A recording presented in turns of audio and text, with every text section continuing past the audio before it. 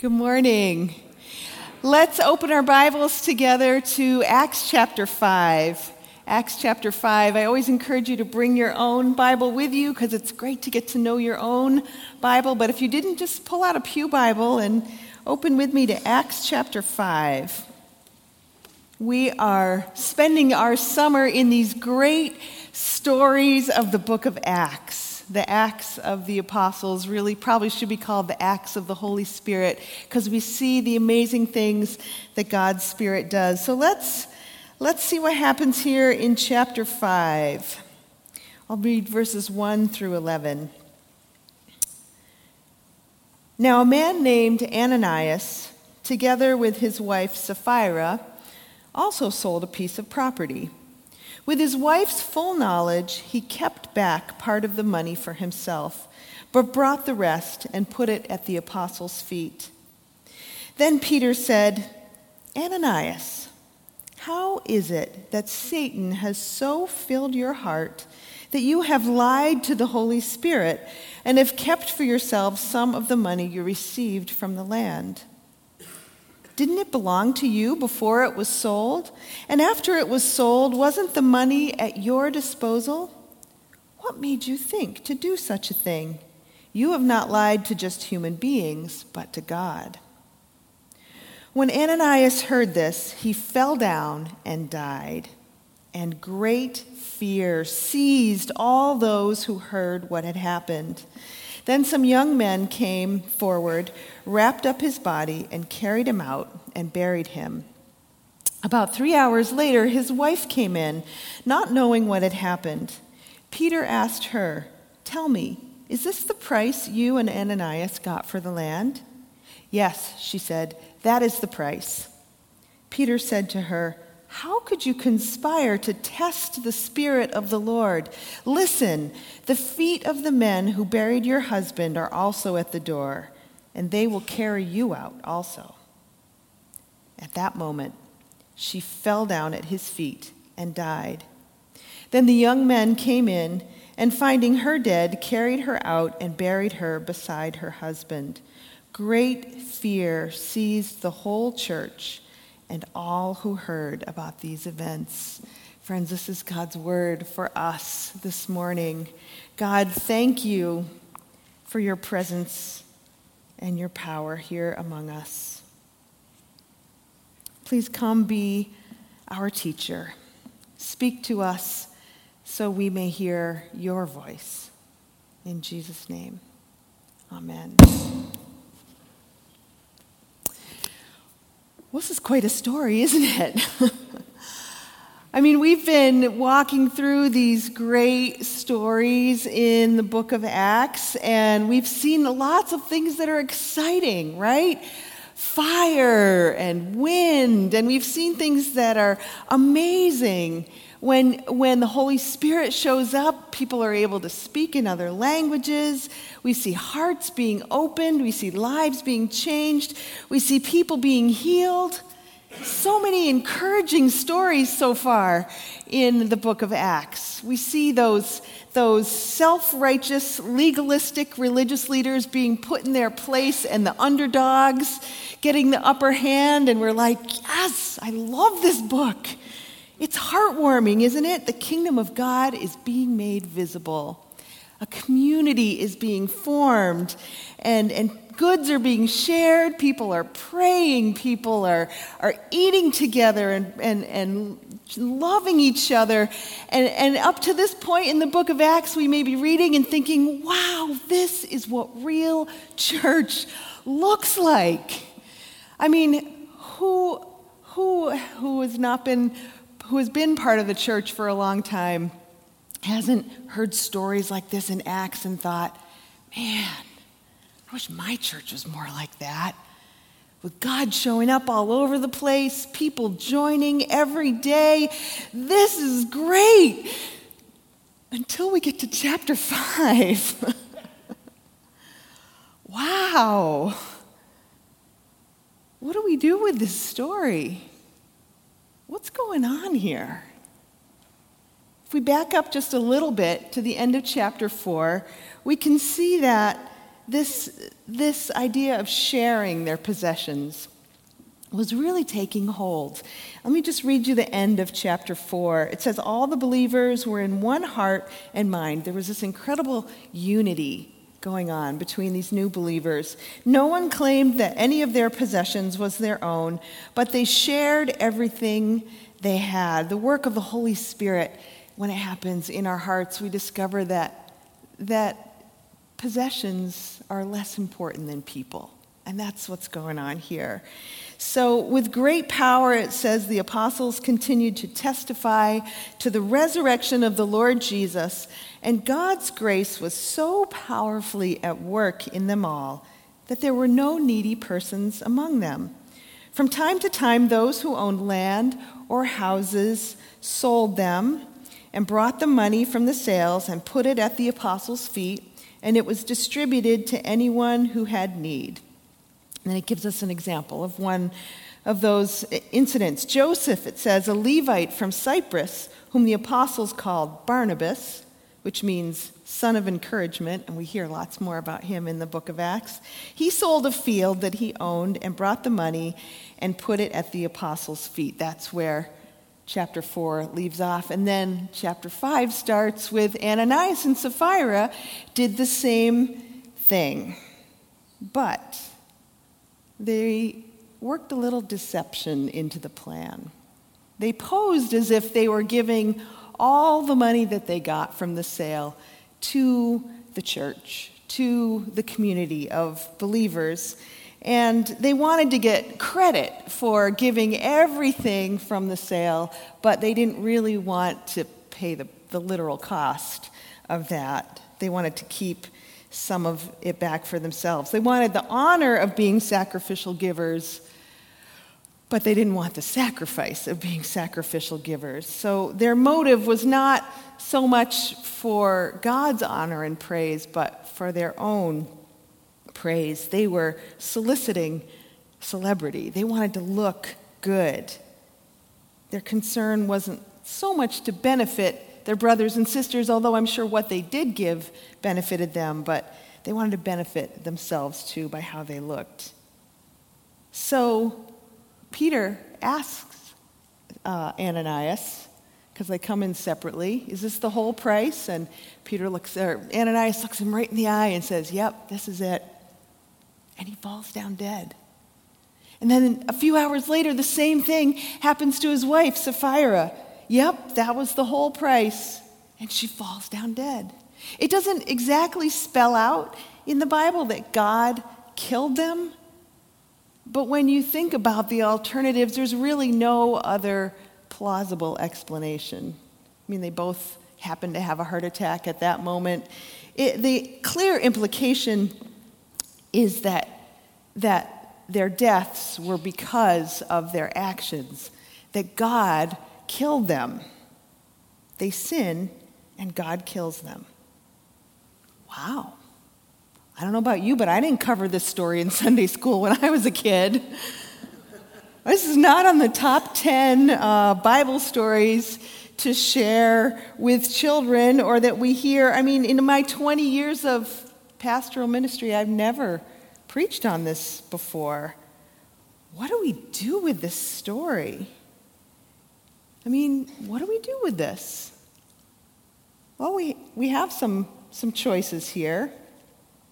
Some people would say that, well, this is one of those stories that's in the Bible, but it's not really God's word. It's not supposed to be regarded as scripture. One well-known American pastor recently published a book that proposed that we divide scripture into 3 buckets, he calls them. He says, we can say that some scripture expresses God's heart and character and timeless will for human beings.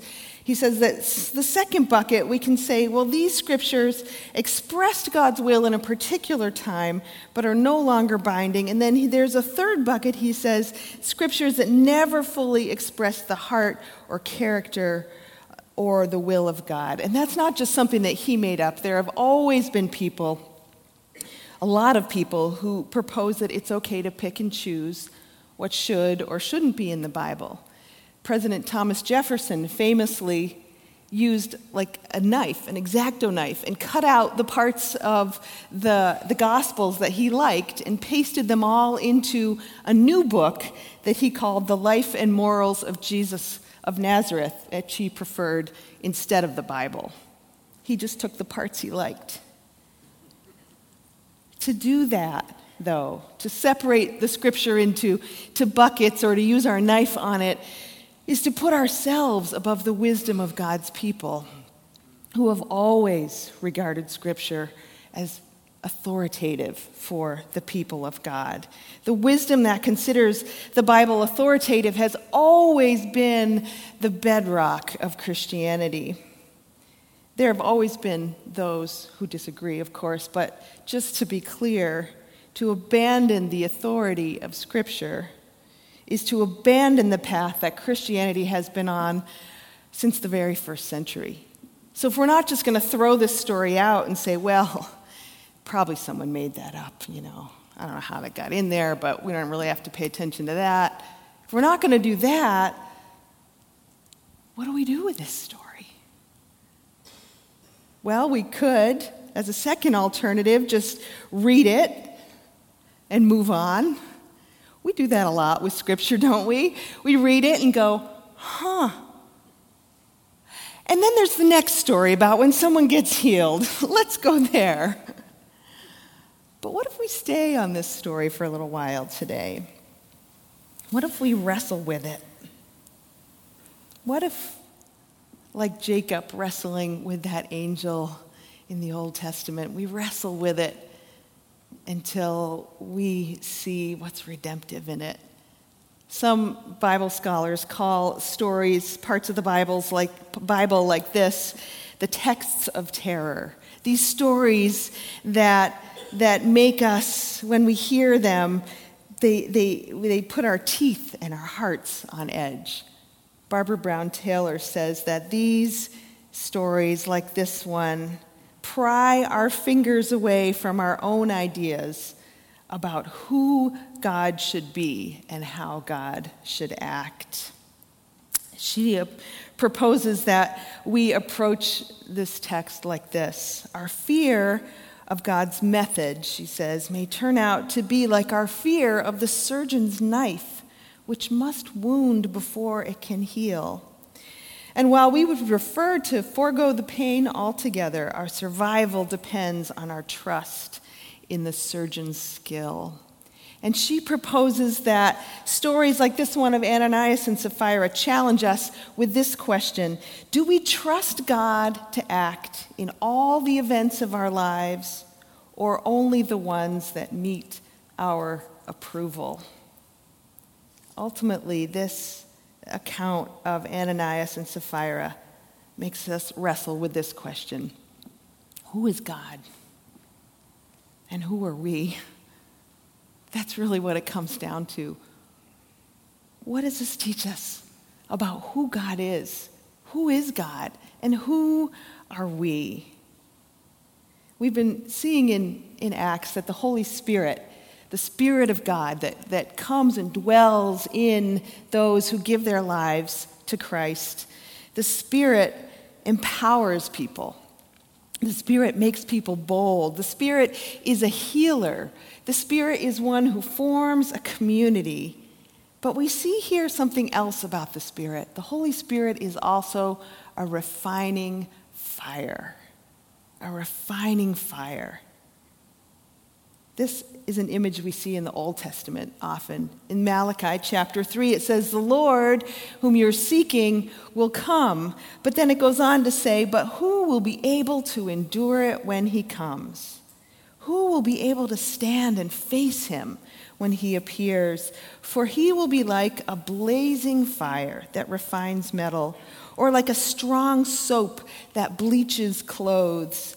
He will sit like a refiner of silver, burning away the dross, the impurities. He will purify his people, refining them like gold and silver." It's like a refining fire that's so hot it can melt metal. And when metal is melted, all the impurities can come to the surface and can be skimmed off and leaving this beautiful, pure metal that shines. Fire is powerful stuff, isn't it? As children, we're taught never to play with fire. And yet that's exactly what Ananias and Sapphira are doing here. They are playing with fire. Several years ago, there was a huge forest fire in California, north of Los Angeles. It was called the Buckweed Fire. And it spread through high winds and hot, dry weather. And it drove 15,000 people from their homes, destroyed 21 houses and 22 other buildings, injured 3 people, and burned up more than 38,000 acres. And investigators immediately began tracing the cause of the fire.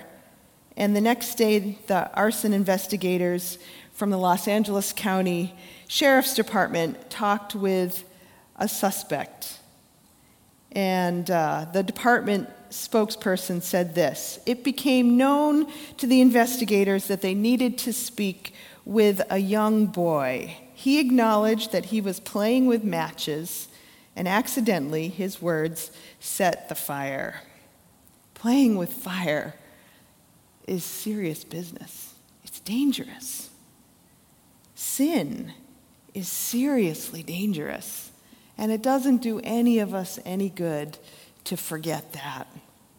Imagine the damage Ananias and Sapphira could have done to this new community, the beginning of the church, if their deception had been allowed to just grow, to stay there and grow. It's like when you're building a building. If you measure wrong way down in the foundation, everything else is going to get more and more crooked as you grow. It's like a seed that's planted that spreads and grows to establish then and there in that very first beginning of the church that you could lie to the Holy Spirit to establish that it's okay to play with fire. It could have caused so much harm. The Holy Spirit is a refining fire, and it's meant for our good. If we invite the presence and the power of Jesus into our lives, it will not always be easy. It will not always be comfortable. I don't know how many times I've heard that, but I need to hear it over and over again. There's something in our human spirit that we just want it to be comfortable, right? We just want it to be easy. But God is not all that interested in our comfort. And that is painful sometimes. There's something in each of us that wants our experience of the Christian life and of church to be all easy and uplifting. And when it's not, we start to get worried, don't we? We start to get anxious. We start to think something is wrong. But maybe we need to submit to God's refining fire. Barbara Brown Taylor tells a story of something that happened to her on vacation one year. She says, "Several summers ago, I spent 3 days on a barrier island where loggerhead turtles were laying their eggs. One night, while the tide was out, I watched a huge female heave herself up on the beach and dig her nest and empty her eggs into it. Afraid of disturbing her, I left before she was finished. The next morning, I returned to see if I could find the spot where her eggs lay hidden in the sand. What I found were her tracks leading in the wrong direction. Instead of heading back out to sea, she had wandered into the dunes, which were already as hot as asphalt in the morning sun. A little ways inland, I found her, exhausted, all but baked, her head and flippers caked with dried sand. After pouring water on her and covering her with sea oats, I fetched a park ranger who returned with a jeep to rescue her. He flipped her on her back, strapped tire chains around her front legs, and hooked the chains to a trailer hitch on his jeep. Then I watched, horrified, as he took off, yanking her body forward so that her mouth filled with sand, and her neck bent back so far I thought it would break. The ranger hauled her over the dunes and onto the beach. At the ocean's edge, he unhooked her and turned her right side up. She lay motionless in the surf as the water lapped at her body, washing sand from her eyes and making her skin shine again. A wave broke over her. She lifted her head slightly, moving her back legs. Other waves brought her further back to life until one of them made her light enough to find a foothold and push back into the ocean. Watching her swim away and remembering her nightmare ride through the dunes, I reflected that it is sometimes hard to tell whether you are being killed or saved by the hands that turn your life upside down. It says twice in this passage that great fear seized all who saw that this had happened, who heard about these events. Great fear seized them. There is such a thing as a healthy fear. I think that's what this is talking about here, a healthy fear. We should have a healthy fear of playing with fire, shouldn't we? My grandparents lived on a farm in Kansas, and they had cattle. And around the area where the cattle were was an electric fence. And I can remember as a small child, maybe 6 or 7 years old, one summer there in Kansas, having been told over and over again, that's an electric fence, don't touch it. Walking up to that electric fence and thinking, what did they mean by that? Electric fence. I went and looked at it closely. I thought there would be electricity, like, zzz, buzzing all along it visibly, but it just looked like wires. And I just could not resist just touching it to see what they meant by that, electric fence. I found out. And I never touched that electric fence again. My grandparents were not mean people for having an electric fence there to keep those huge cattle separated from the house and the yard and the garden, to keep small children away from the cattle out there. They weren't cruel to have an electric fence. And they weren't cruel to tell me, don't touch it. It was there, and it was good that I had a healthy fear of it. We should have a healthy fear of sin, and God would not be a good God if he didn't warn us away from sin. And there is sometimes pain in that warning. Great fear seized the whole church and all who heard about these events. When it talks about fearing God, the Bible doesn't mean it like a cringing fear, like a dog that's been hit with a stick cowering in the corner. It doesn't mean that's how we should regard God. John Oswalt, the Old Testament scholar, says this: the fear of the Lord is a way of living, a way that is shaped by wholesome awe of the one living God. He goes on to say, it is to shape your life in the knowledge that the Creator has made us to live in certain ways that if we follow will result in whole, productive, secure lives. By the same token, it's also to know that if we don't live in those ways, we're headed straight for a brick wall, the brick wall of God's unchanging truth. That's why Proverbs 1:7 says, the fear of the Lord is the beginning of knowledge. To live as if it's okay to play with fire is dangerous. See, God is not all that interested in making us comfortable, but he is interested in making us holy. And that is a great gift. Love without law is not really love. And salvation without holiness is not really salvation. We were made to be holy. The Bible says to us, be holy because God is holy. Holiness is not some kind of strict, engineered life that keeps us from sinning. but it's the art of fully living. Carolyn Moore writes a great blog about the art of holiness. She says, "Holiness is the pathway to joy, with as many expressions as there are people. Holiness is rich, it is life-giving, it is joy-filled. Far from being restrictive and fun-sapping, holiness is the ultimate form of freedom. It calls out the best in us when we live it well to glorify God." As we read this story of Ananias and Sapphira, it's easy to say, well, thank goodness I'm not like them, right? Thank goodness God is not going to need to strike me dead.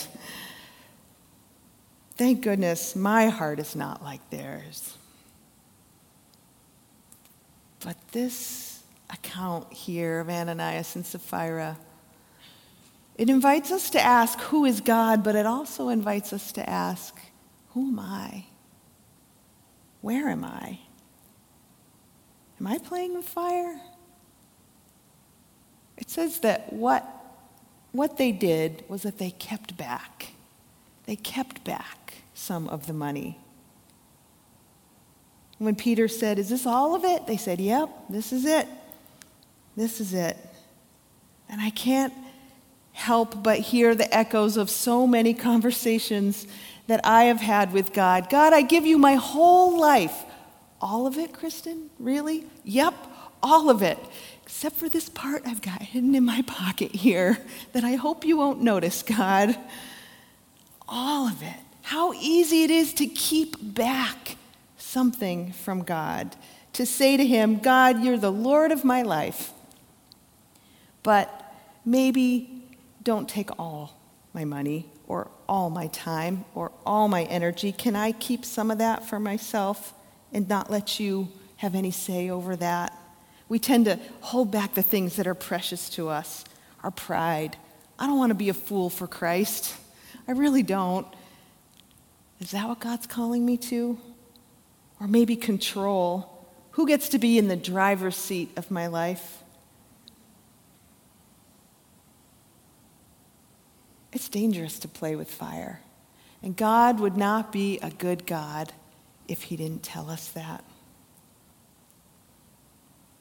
It says just a few verses after this account of Ananias and Sapphira, what happened in the church as a result of this. It says in verse 12, the apostles performed many signs and wonders among the people, and all the believers used to meet together in Simon's colonnade, and more men and women believed in the Lord and were added to their number. Great fear is used twice in these verses, and the end results were signs and wonders and healing, and a great multitude was added to their number. And I wonder, what might happen if we invite God's refining fire, his Holy Spirit, to burn here? Let's pray.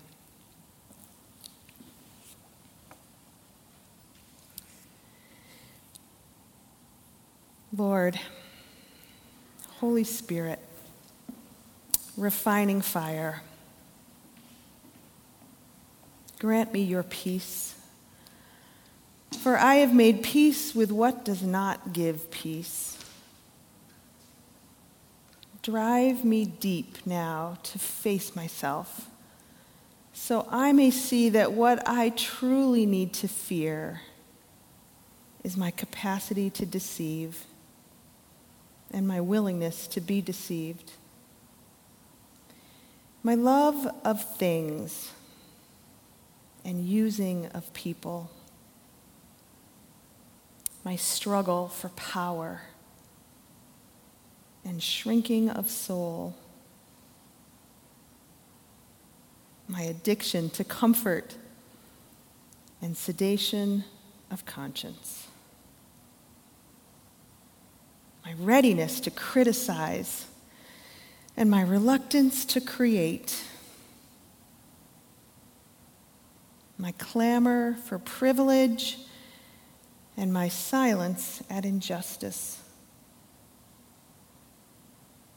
My seeking for security and forsaking the kingdom. Refining fire. Burn up the impurities in me.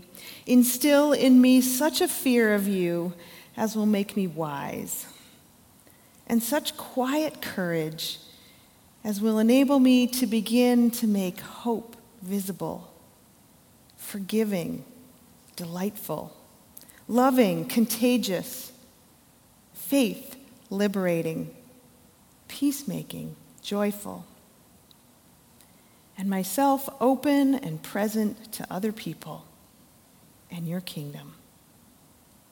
I give myself to you. Amen.